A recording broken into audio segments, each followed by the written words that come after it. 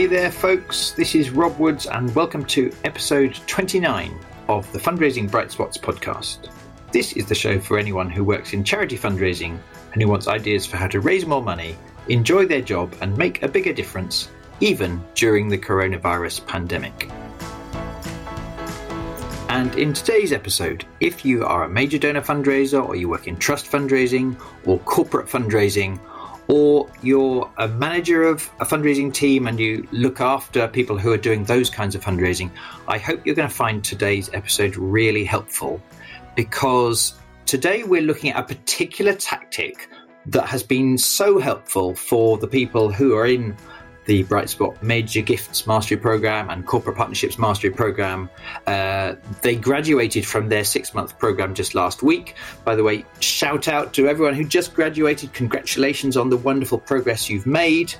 But for the purposes of today's podcast, I was reflecting on one of the things that all of the people on those programs have clearly got better at, and that has in due course helped them to increase income. And it's the subject of getting more conversations with people who care about your cause, people or indeed companies who care about your cause.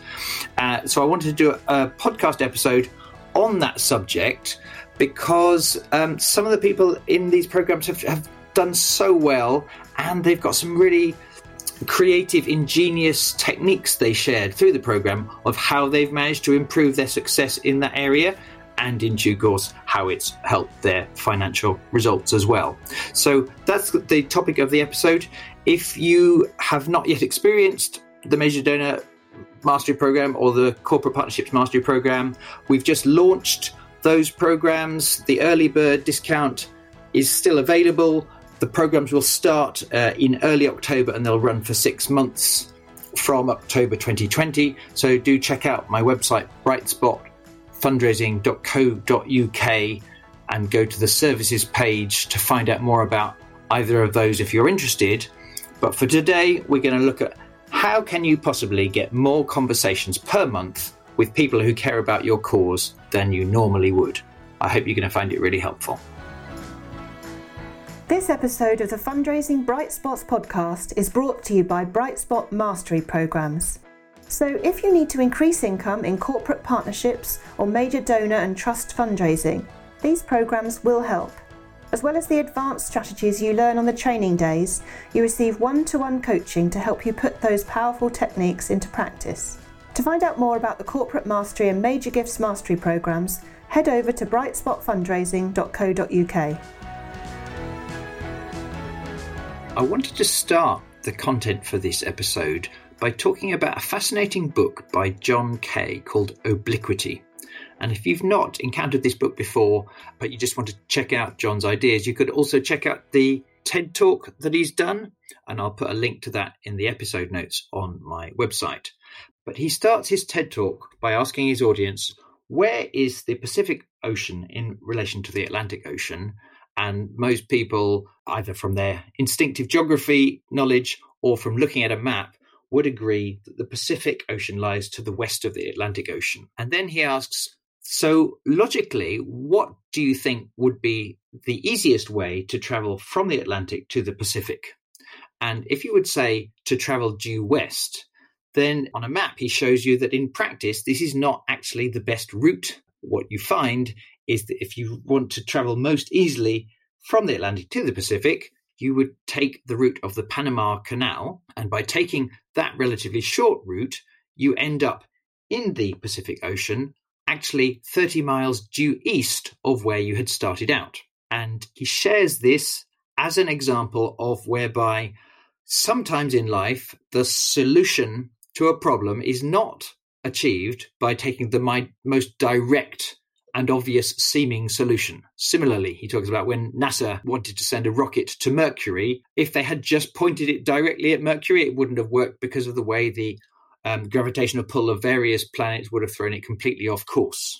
So to achieve that objective, again, they needed to choose an indirect route, a seemingly indirect route, which in due course, because they worked it out carefully, would end up taking their rocket into orbit of the planet Mercury. actually, most of John Kay's work isn't about studying geography or interplanetary travel. It's about studying success in business. And the main themes in his book, Obliquity, are about how very often in business and in life, to achieve a particular objective, it's helpful to not necessarily take the most direct seeming solution, but to choose an intelligent, indirect one, which will help to get you to your desired goal more easily. And in the subject of my Corporate Mastery Program and Major Gifts Mastery Program, I really like this idea. And very early in those programs, I talk about a conversation I once had with someone who was a very successful salesperson at a luxury car company, and how she told me that she didn't have her sales team focusing above all on trying to sell cars. She had them focusing on how to book more test drives with people who could be interested in her cars. And when I talk about this idea with the groups, most people, when they give it some thought, they can see how day in, day out, trying to get more test drives actually tends to be less stressful and more effective than trying day in, day out to sell cars. Apart from anything else, it brings out more creativity and it makes you less stressed, because it's a much easier thing to do to influence someone and encourage them that it might be in their interests to try a nice test drive.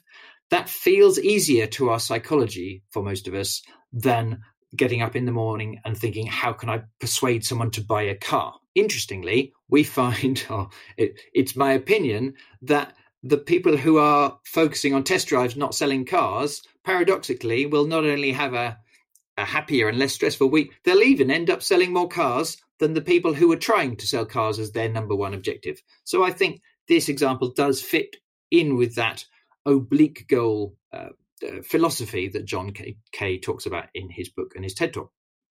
In the course, when I say what is our equivalent as relationship fundraisers, high value relationship fundraisers, what's our equivalent to test drives? And I suggest that in our world, the equivalent is, before the pandemic, I would have said it's having a cup of coffee or a cup of tea, an informal conversation with one of our supporters or a company that could be interested. That is our equivalent of a test drive. And now I would say it's a virtual cup of coffee even is the thing that is useful to focus on. In fact, on this podcast, in an earlier episode, when I talked to the brilliant fundraiser, Linda Harwood Compton, and I said, and this was, I think, late March, early April, I said, you can't meet your supporters now. So what's going to be the thrust of how you work for the next few months? She said, it's very simple. I have a simple, clear objective, and that is to get more virtual cups of coffee with supporters who care about my cause. And that's, again, if you listen to that podcast, you'll hear she's got some fabulous results by pursuing the going for more conversations route rather than going for some money route. On one level, all of this is really obvious. On another, the reason we need to talk about it and get our heads clear on it is because it's highly likely that your organization does not cherish the number of conversations you have with your supporters very highly. It's much more likely that they're sending you signals that you need to go and get money. It's also likely that relatively often they even send you a spreadsheet that asks you, how many cars have you sold? Or in our world, how much money have you brought in? How much money do you intend to bring in?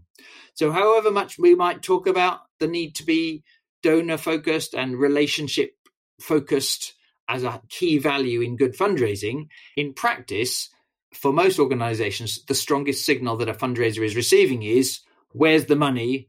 How can you do something today to get more money? That's the signal we're receiving, rather than valuing more highly the test drives or the cups of coffee or the virtual cups of coffee. And so why is it that deliberately focusing more of your attention on having more conversations with your supporters than you normally would, why is it that will help you increase income for your charity?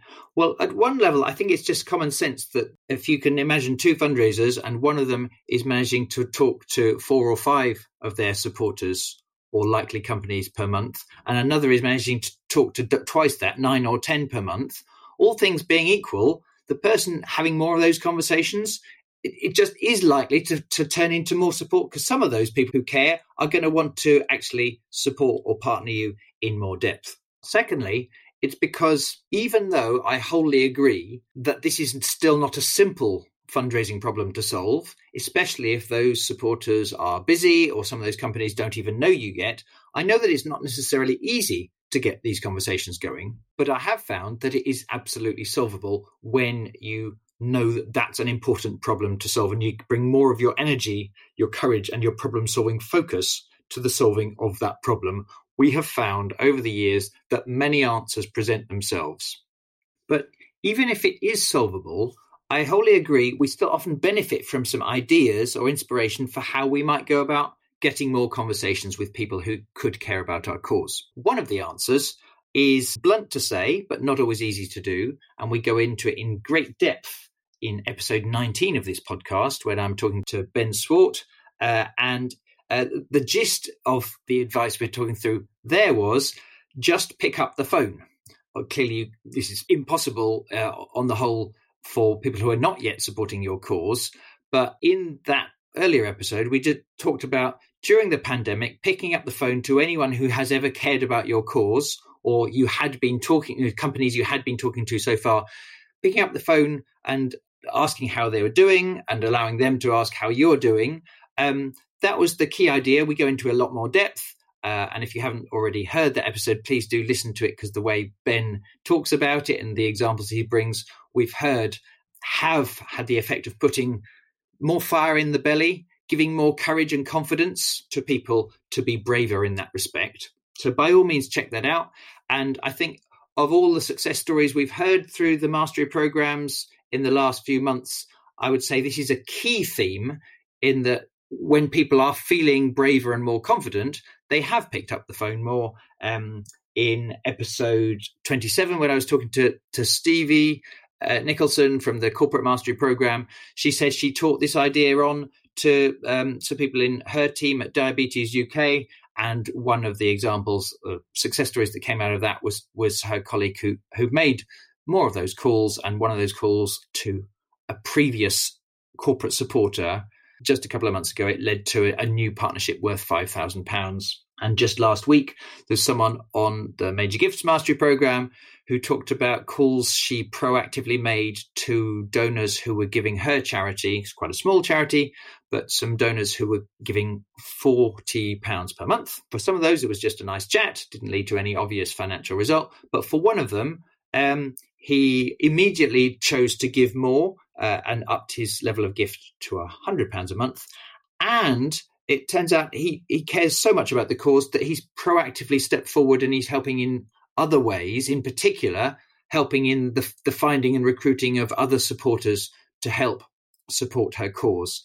And she was very persuasive when she said she thinks how this person was there as a giver of £40 per month on her database. Had she not called him, he would still be that. But because she did call him, she's found this, what she called one of her best ever supporters now, who's doing all this extra stuff.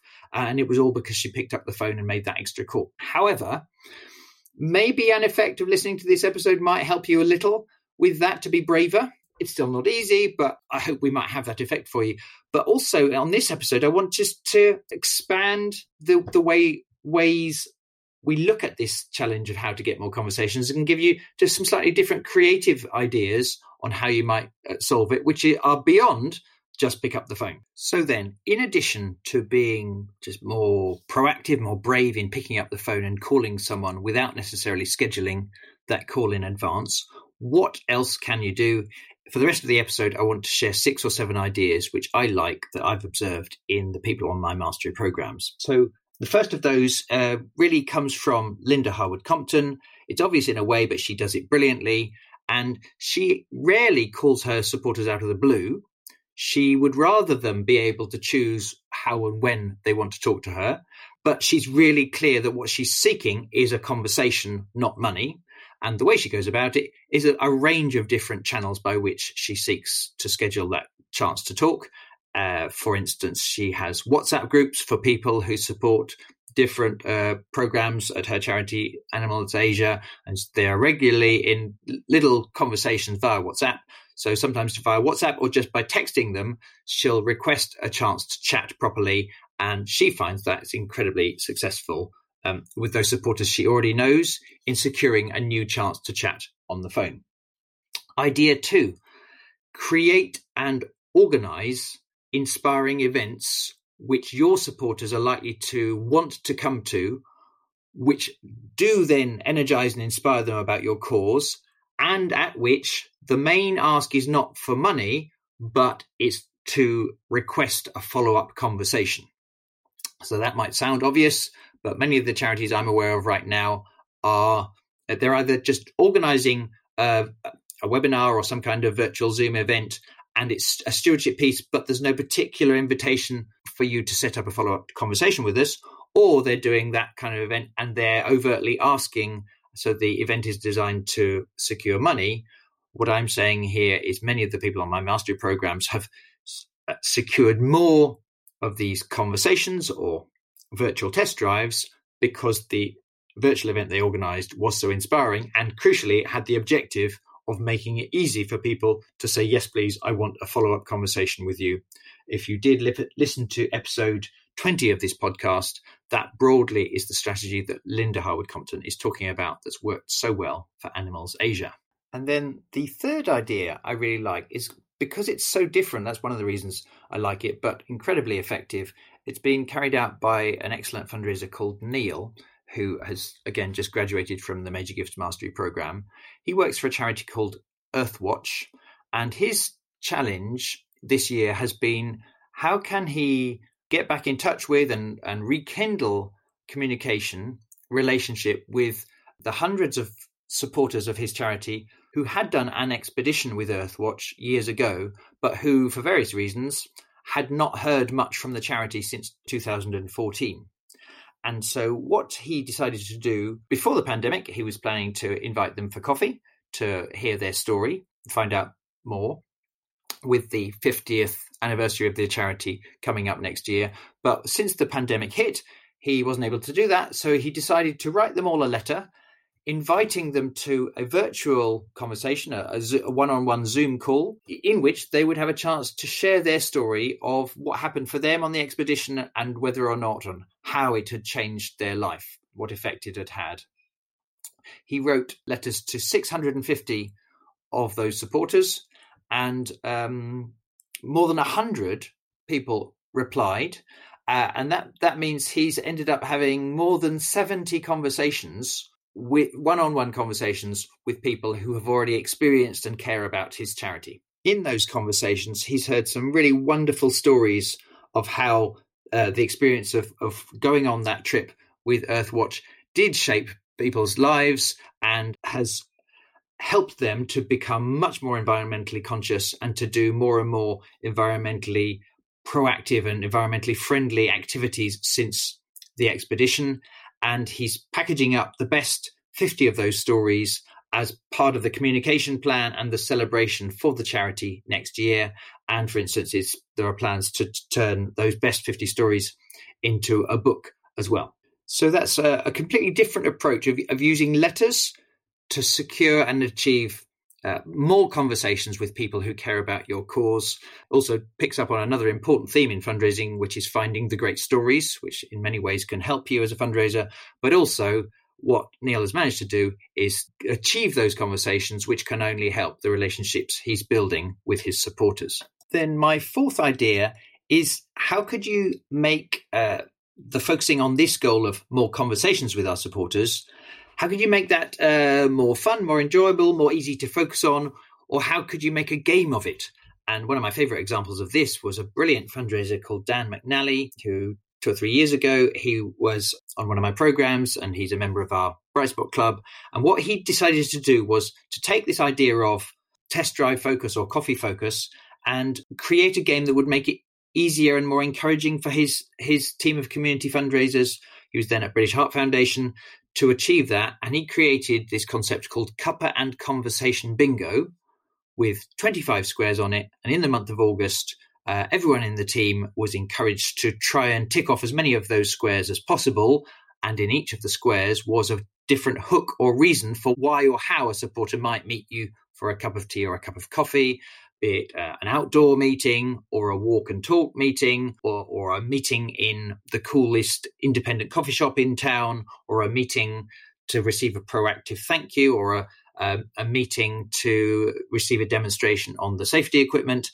All these different reasons or methods were in the 25 square grid. Without going into lots of detail here, because I've written it up elsewhere, the project was hugely successful, especially in lifting people's morale, because it did cause people to get out the door and get an average of 12 meetings a month, where normally many of those people had been achieving far fewer than that. And also income went up, and when they tracked back several months later, income that was raised through these extra proactive meetings for that large charity, that income totaled around £400,000. If you'd like to read up more on that, I'll put a link to my blog on this subject in the episode notes on my Fundraising Bright Spots website. But for now, the idea is, how could you create some kind of game, even just for a short period, that makes it easier for you or your team to focus on this oblique goal rather than chasing the money. The other thing I like about this fourth idea is Dan said to me, he realized just how often it can be the smallest thing, the smallest shift or smallest extra hook or nudge that actually causes someone to end up saying yes to a meeting. And that leads me on to the next idea, really. In the mastery programs, sometimes I tell the story of what apparently happened in the history of Apple, the company, and apparently in the late 70s or early 80s, when Steve Jobs was invited back into the company. He had been sacked, and then he was invited back in to save the company. And the key way he turned around the fortunes of that company was to turn around the sales of the Apple Mac.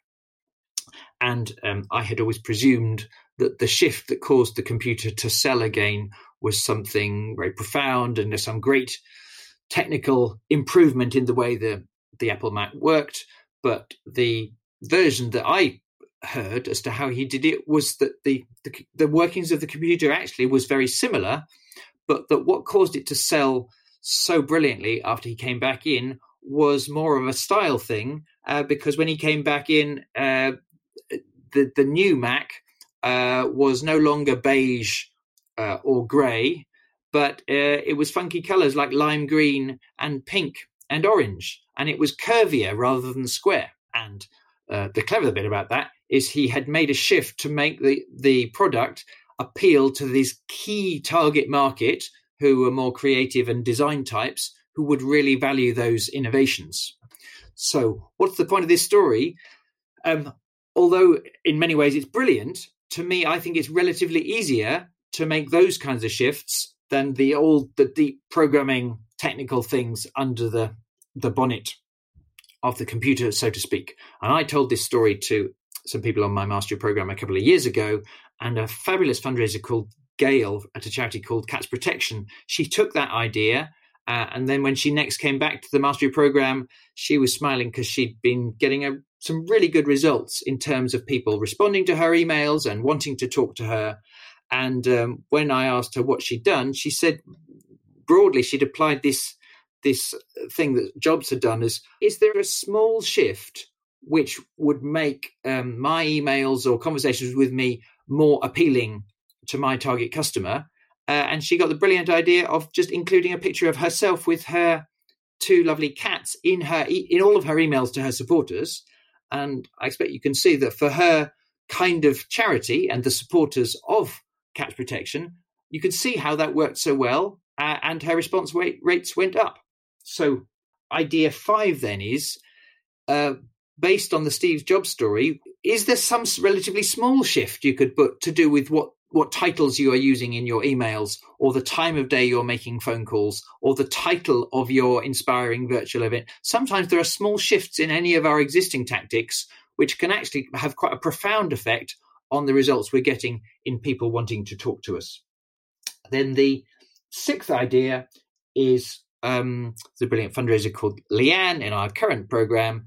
And I love this one. It won't work for people who are not supporting you, but she found that rather than sending people an email to request a conversation, if she sent them a calendar invite, she noticed that most of her supporters were just accepting that invitation to chat at that time, or they were suggesting a different time and making the invitation via the calendar invite rather than via email or text or anything else had the best results of all in her experience.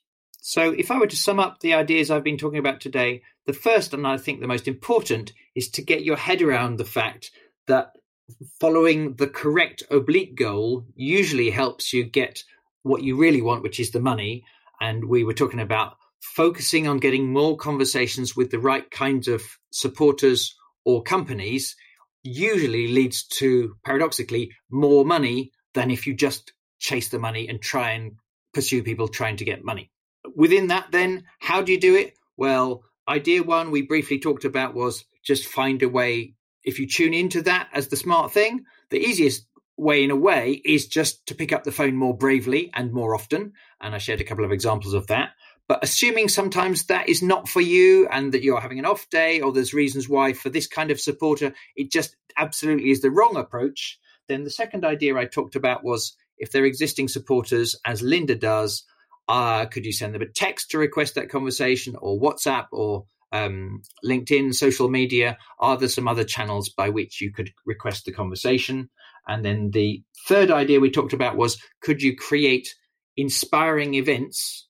In this point in time, probably they're going to be virtual events where the objective is not to ask for money, but the objective is to ask them or interest them in having a follow-up conversation with you. The fourth idea we talked about was completely different way of achieving the same objective, which was Neil at Earthwatch writing letters, inviting people to agree to share their story. Again, you don't need to do it with the means of a letter. You could use any of the other channels to request people being willing to share their story with you.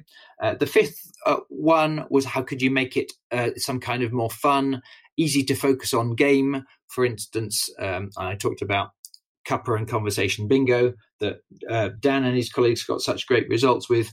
The sixth idea was inspired by what Jobs did to find an easier or more creative way to more likely connect and get the result.